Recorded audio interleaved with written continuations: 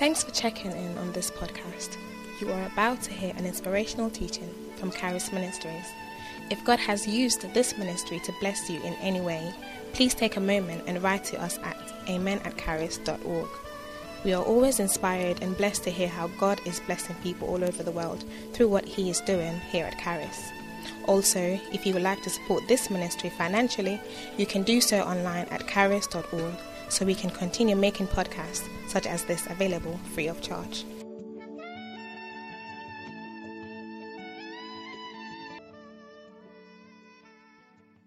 Father, teach us your word. Holy Spirit, take what belongs to Jesus and give it to us as we study and as we hear your word. Heal the sick as your word is taught. Bring direction to the confused as your word is taught. Let us all hear that thus saith the Lord as your word is taught. Let clarity come. Infuse and impact yourself into us. I pray and submit myself under your influence. Holy Spirit, let it be no other by you speaking through me. Take over my thoughts pattern. Take over my words and influence it by your word. I pray that let me come under strong inspiration, strong illumination in the name of Jesus Christ, that your people will be edified and your name alone will be glorified. We thank you in Jesus' name. And someone shout a living amen. Amen. Shout a living amen. Amen. In the book of Psalm 19. Thank you, Jesus. Praise the Lord. Hallelujah. I like the way Papa puts it. He said, you are not safe until you are saved. You are not safe until you are saved. And Psalm chapter 19 verse 7 says that the law of the Lord is perfect, converting the souls. The testimony of the Lord is sure, making wise the simple. The statutes of the Lord are right, rejoice in the heart. The commandment of the Lord is pure, enlightening the eyes. The fear of the Lord is clean, enduring forever. The judgments of the Lord are true and righteous altogether. More to be desired are they than money. We must live our lives according to God's word, okay? That's where it starts from.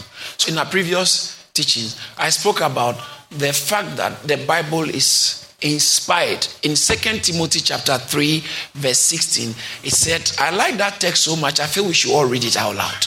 That text is so loaded. Can't you see it? It's so loaded. It's heavyweight.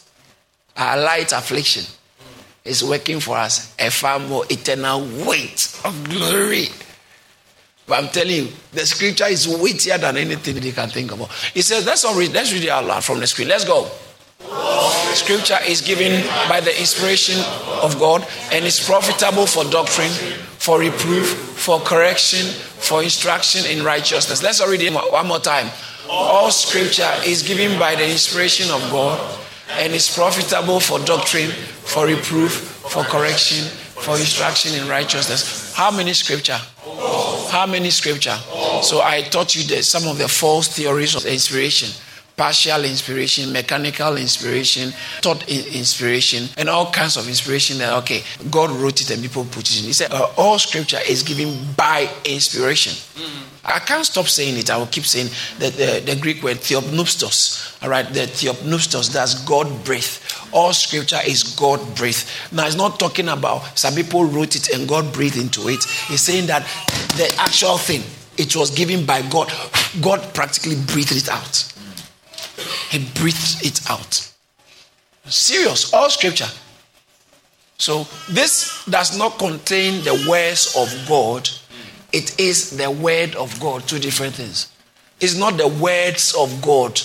Whereby they, the words of God. It's verbum Dei, the word of God. This is the word of God. This is the word of God. All right. And we got it through inspiration. And I explained how it is plenary verbal. That means that every bit of it is inspired by God. Every bit of everything you see in God's word is inspired by God. As far as even the cross on the little T Small t. The cross on it is inspired by God. Matthew chapter 5 verse 18. Jesus said that until heaven and earth passes away, not one jot or one tittle will by no means pass from the law until it's fulfilled. All is fulfilled. So every bit, a jot of it is inspired. Serious, isn't it? Yeah. Serious. All scripture is inspired. Praise the Lord. Hallelujah. And so, as I said, the Bible says in 2 Peter chapter 1 verse 21, how holy men of God were moved. All right, no prophecy of any private interpretation or prophecies came to us as holy men of God were moved, were carried by the Spirit of God. Now, because the scriptures, all scripture inspired, it means that the result of inspiration, it means that it is genuine. It's genuineness, okay?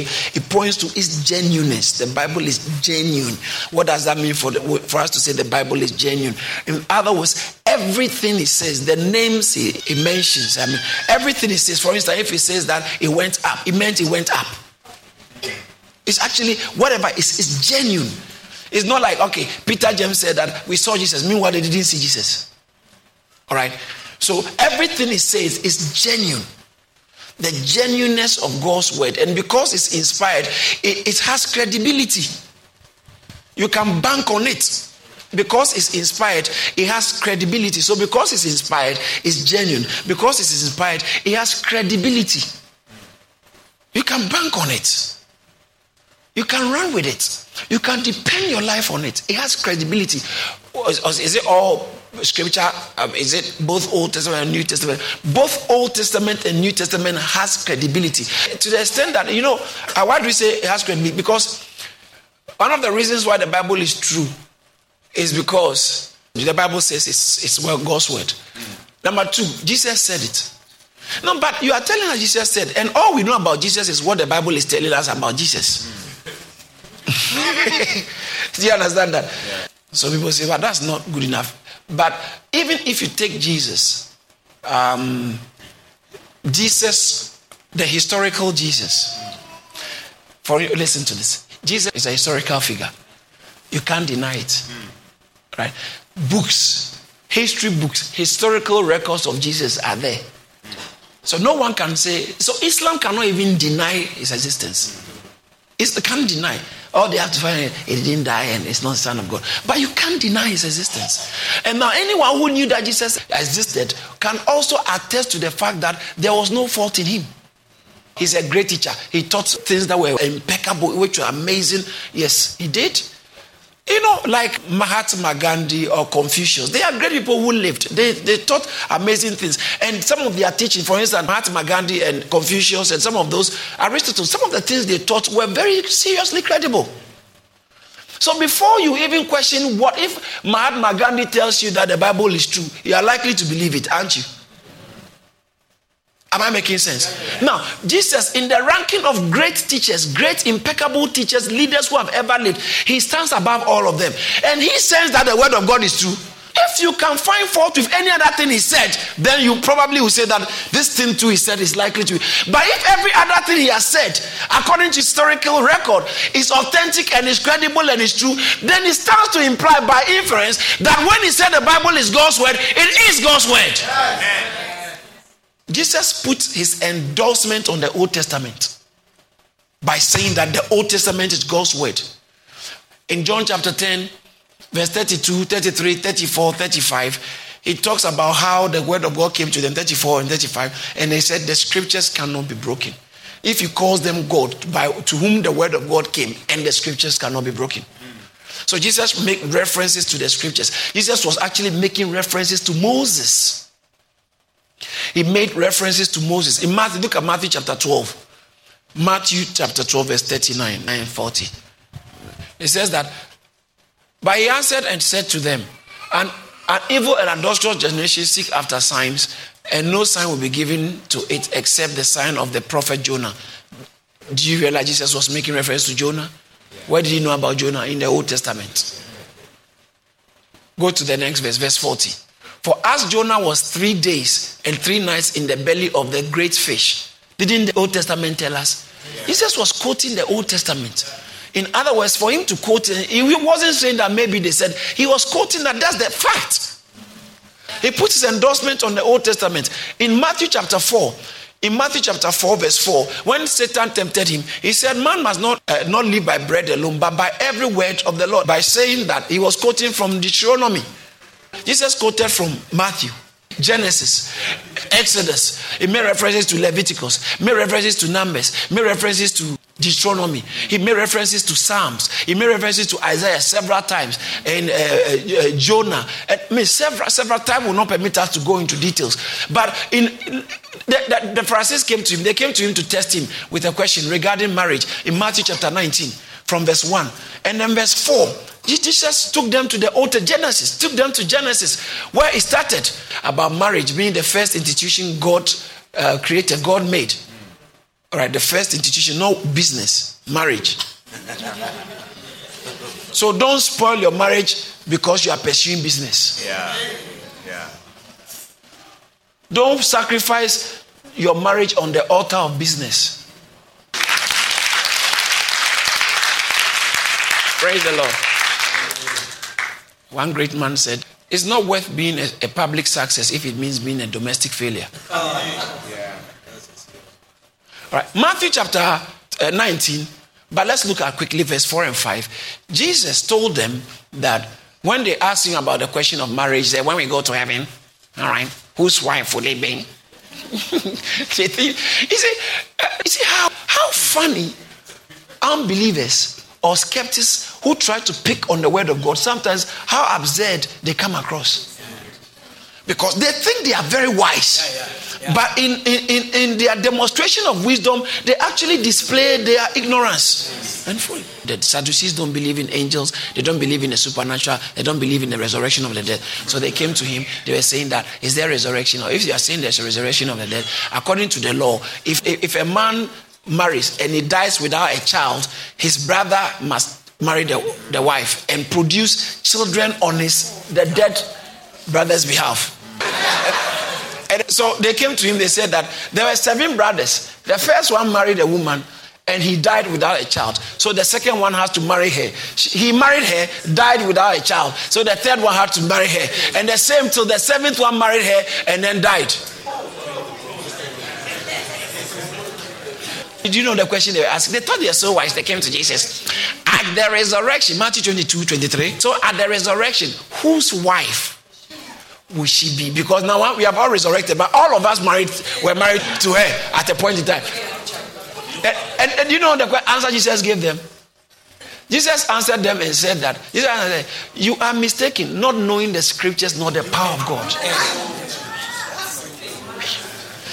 You are missing. You see, you thought you were so wise. Okay, let's see. And he said at the resurrection, we don't marry. There will not be marriage. You see, so they think resurrection is a hoax, and so they want to pick on the resurrection. But the problem is they don't understand the resurrection. Yeah. But they think they do.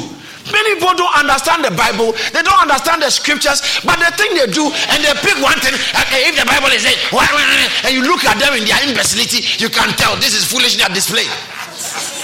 Ignorance. So many people who try.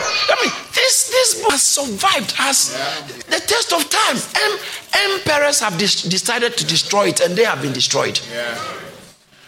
One of the things, maybe if I get a chance, I'll talk about is the preservation of the Bible. Prove to you that it's God's word. Yeah. Over the generations, people who have vowed that this Bible will be annihilated or removed or go into extinction, they have gone into extinction, and the Bible is rather multiplying. Yeah. Hallelujah.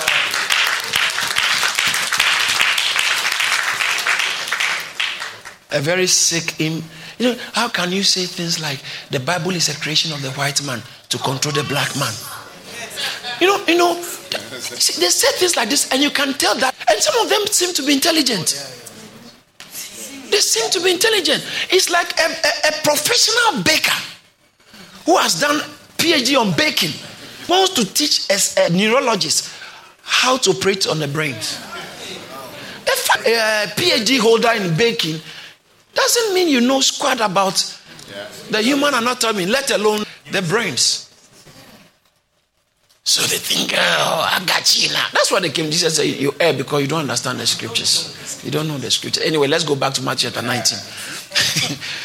Matthew chapter 19. So they came to Jesus to tell him that, is it okay to divorce? And Jesus said in the verse 4 and verse 5, he answered, have you not read that he who made them at the beginning made them male? Why is he referring to?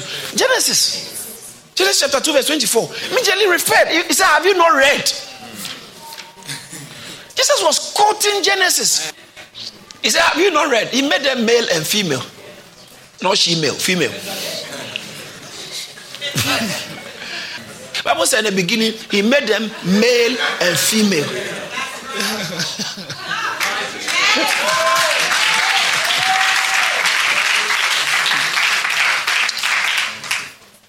In the beginning, he made them male and female.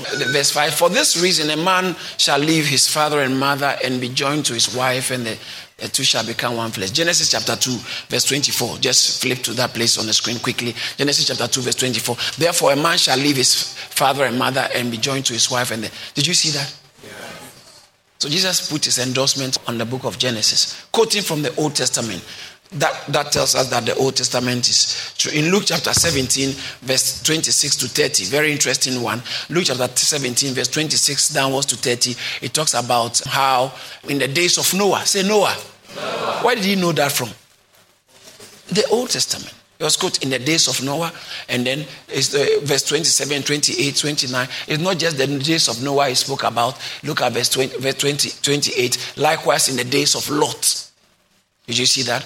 He spoke about the days of Lot. He spoke about the days of Noah. He put his endorsement on the Old Testament. Now, there are so many references. Time will not permit us to go into it. In Mark chapter 12, verse 26 and verse 29. In Mark 12, 26, it says that, but concerning the dead, that they rise, have you not read in the book of Moses? Did you see what Jesus said? He was referring... The book of Moses. You know, the book of Moses is called the Pentateuch. All right. The 5 books of Moses. Genesis, Exodus, Leviticus, and Numbers. That is what the Jews referred to as the books of Moses. And he said, have you not read in the book of Moses? What was Jesus doing? He was putting his endorsement on it. That's scripture.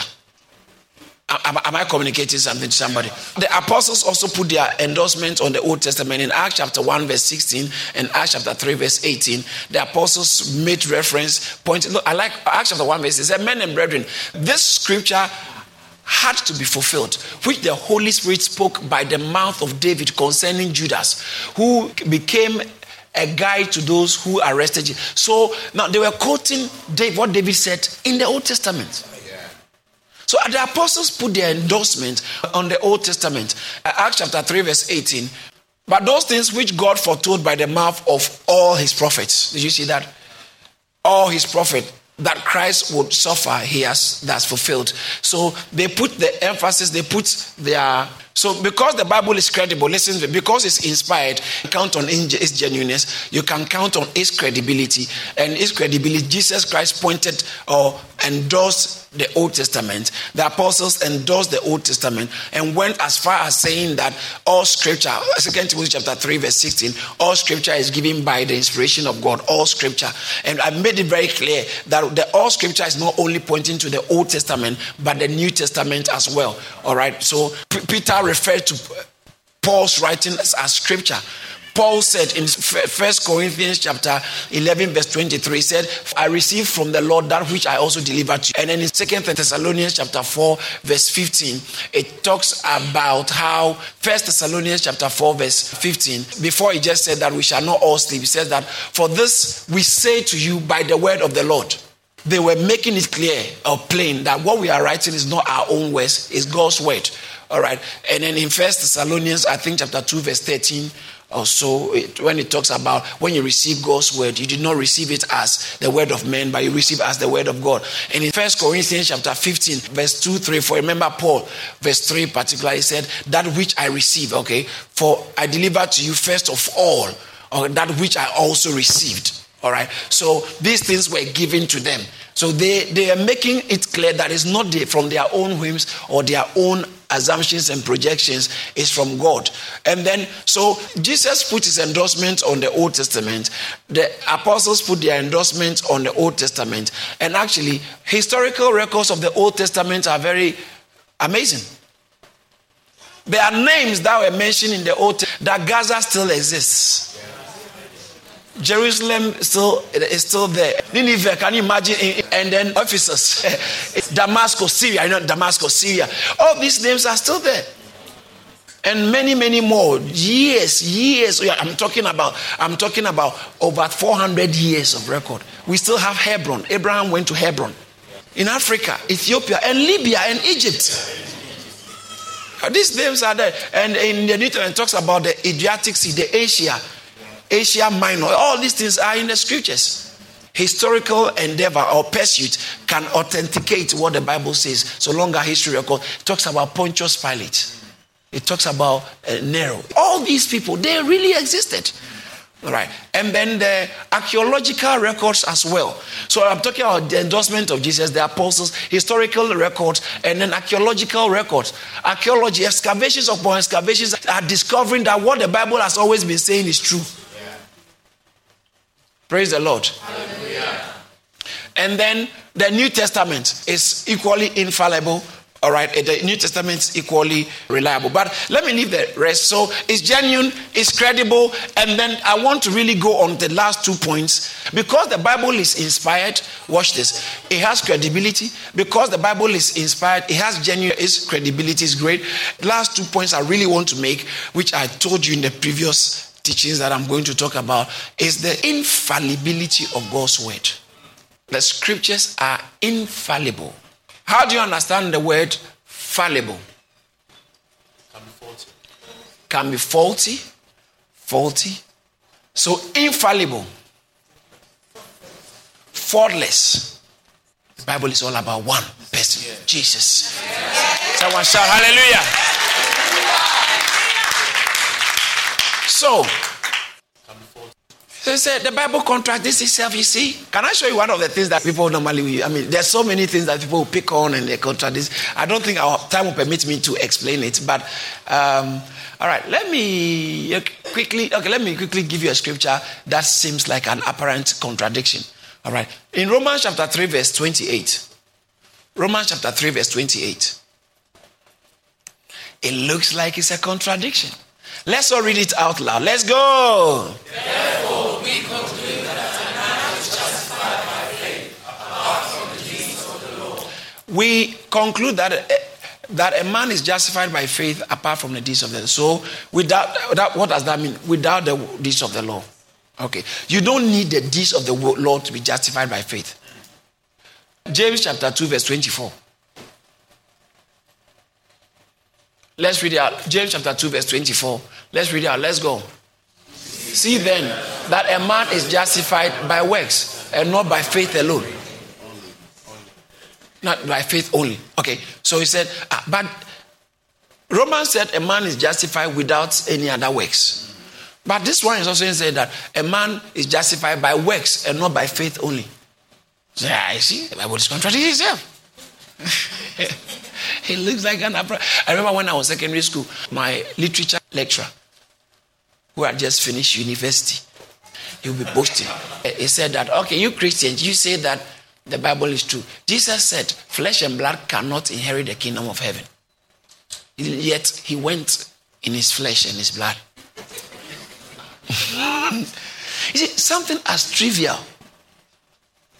which can be explained easily. Okay, all right. God created Adam and Eve. And then when Cain killed Abel, and Cain was banished out, and he went and got married. Who did he get married to? There must be some people somewhere. So you see, the Bible is not a clean record. In 1 Samuel chapter 15, verse 11, it says that, I greatly regret, this is God talking, I greatly regret that I have set up Saul as king. And he has turned from following me and has not performed my commandment. And it grieved Samuel, and he cried out to the Lord all night. That's God. What did God say? I've regretted. All right. 17 verses downwards. So that means that verse what? 27. Look at verse 27. Let's look at verse 27. And Samuel turned around to go. Saul seized the edge of his robe and tore it. Verse 28. So Samuel said to him, the Lord has torn the kingdom of Israel from you today and has given it to a neighbor of yours who is better than you. Verse 29. Look at verse 29. And also the strength of Israel will not lie nor relent, for he is not a man that he should relent. Now when you read King James, put the King James on the screen, verse 29, King James, for that he should repent, right? Did you see that? For it says that, and also the strength of Israel will, that's the strength of talking about God. That's why the strength is capital S. God is the strength of the strength. God will not repent. But verse 11 said, God said, I repent. You see what I'm saying? You see, so they pick on this, but it's semantics. Depends on the meaning of the words, the composition of the text, what it actually means. So people pick it out of context and say, yes, I've got it. The whole Bible is wrong because I've seen contradiction. There's no one contradiction. That's why I was waiting to go on the unity of the voice of the scriptures. It speaks one language, one message of salvation. Well, have you ever seen the Bible saying that God created man from the dust? Another place saying that God threw man from heaven. Or God created three people at the same time. You see the basic things. There's never anywhere you can see any the same. The plan of salvation, the plan of redemption, the same. One plan of salvation. Yes. Praise God. Hallelujah. So, and then quickly to throw more light on this matter of infallibility, Bible talks about from the rising of the sun to the going down of the same, the name of the Lord shall be praised. They say, ha! You see? The Bible is, because if it was God who wrote the Bible, he must know that the sun does not rise. Because the sun doesn't move. It's rather the rotation of the earth that makes us, it appears like it rises. So, you see, God didn't know. There are errors in the Bible. And then they say, the all in Capernaum came to Jesus. What do you mean by all? Everyone in Capernaum came to Jesus. And another favorite one they like saying, Jesus said that the mustard seed is the smallest of all seed. Jesus said it. I mean, that's big for most of them, the skeptics. Very big, because even there are Christian theologians who said the Bible is not really everything correct, because Jesus got it wrong at that time. Because the smallest seed is not the mustard seed. If he was really God, he must have known it. Because the smallest seed is not the mustard seed. There are seeds that are smaller than. So why did Jesus say this is the smallest seed? When you are interpreting the Bible, hermeneutics, you have to understand the culture under which when it was written. The Bible, as I said, the Bible employs figures of speech like metaphor, similes. So when they said the whole of Capernaum, it was simile. When they said that from the rising of the sun to the going down of the same, it's an anthropomorphic language as it appears to the naked eye. That's how we see it. So why don't you go to BBC and tell them the meteorologist is wrong? You are wrong. You said today sunrise and Saturday you are wrong. BBC is wrong. It's not credible. Why don't you say that before you come and tell us about it?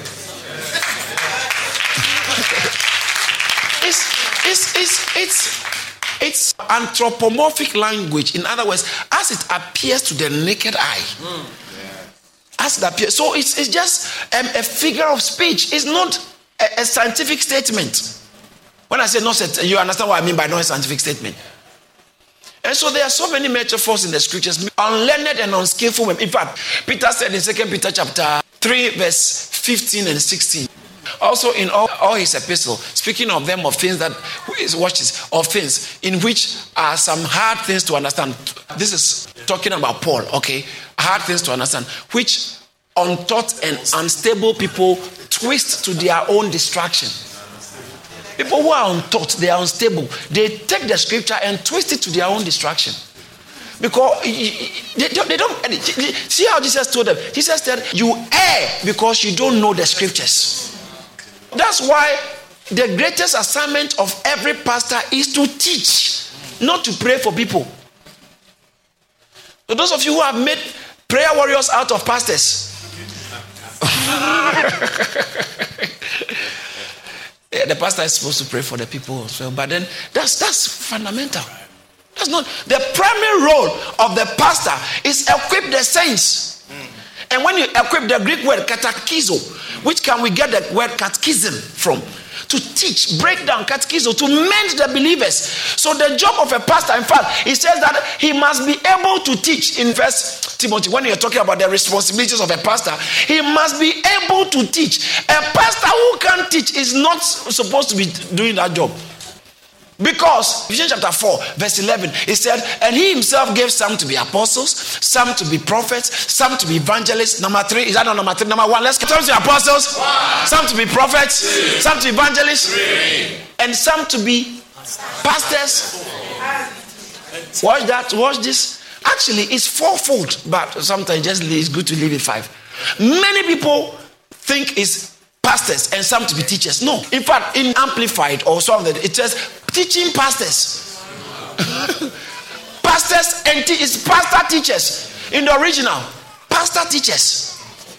So it's not pastors and some to be, and some to be pastors and teachers. That means pastor teachers or teaching pastors. The job of a pastor is to teach, not teach biology, not teach chemistry, not teach philosophy. Teach God's word. Teach God's pastor. Teach God's word. If you don't know it, get off the pulpit, go sit somewhere, study God's word, have an encounter with God in His word, and then come and what is the business? What is the man preaching if you can't quote, make reference to the scriptures, and you are quoting from Warren Buffett, quoting from Shakespeare, quoting from anybody but the Bible? Shout hallelujah! I may not know what Aristotle has said. Fine. I may not know what Winston Churchill has said. Fine. I may not know what David Cameron is saying. Fine. But I don't have a business in the pulpit if I don't know what God is saying. Hallelujah! Did you receive something at all? Thank you for listening. For more resources, please visit charis.org or call us on 0207 740 9960. God bless you.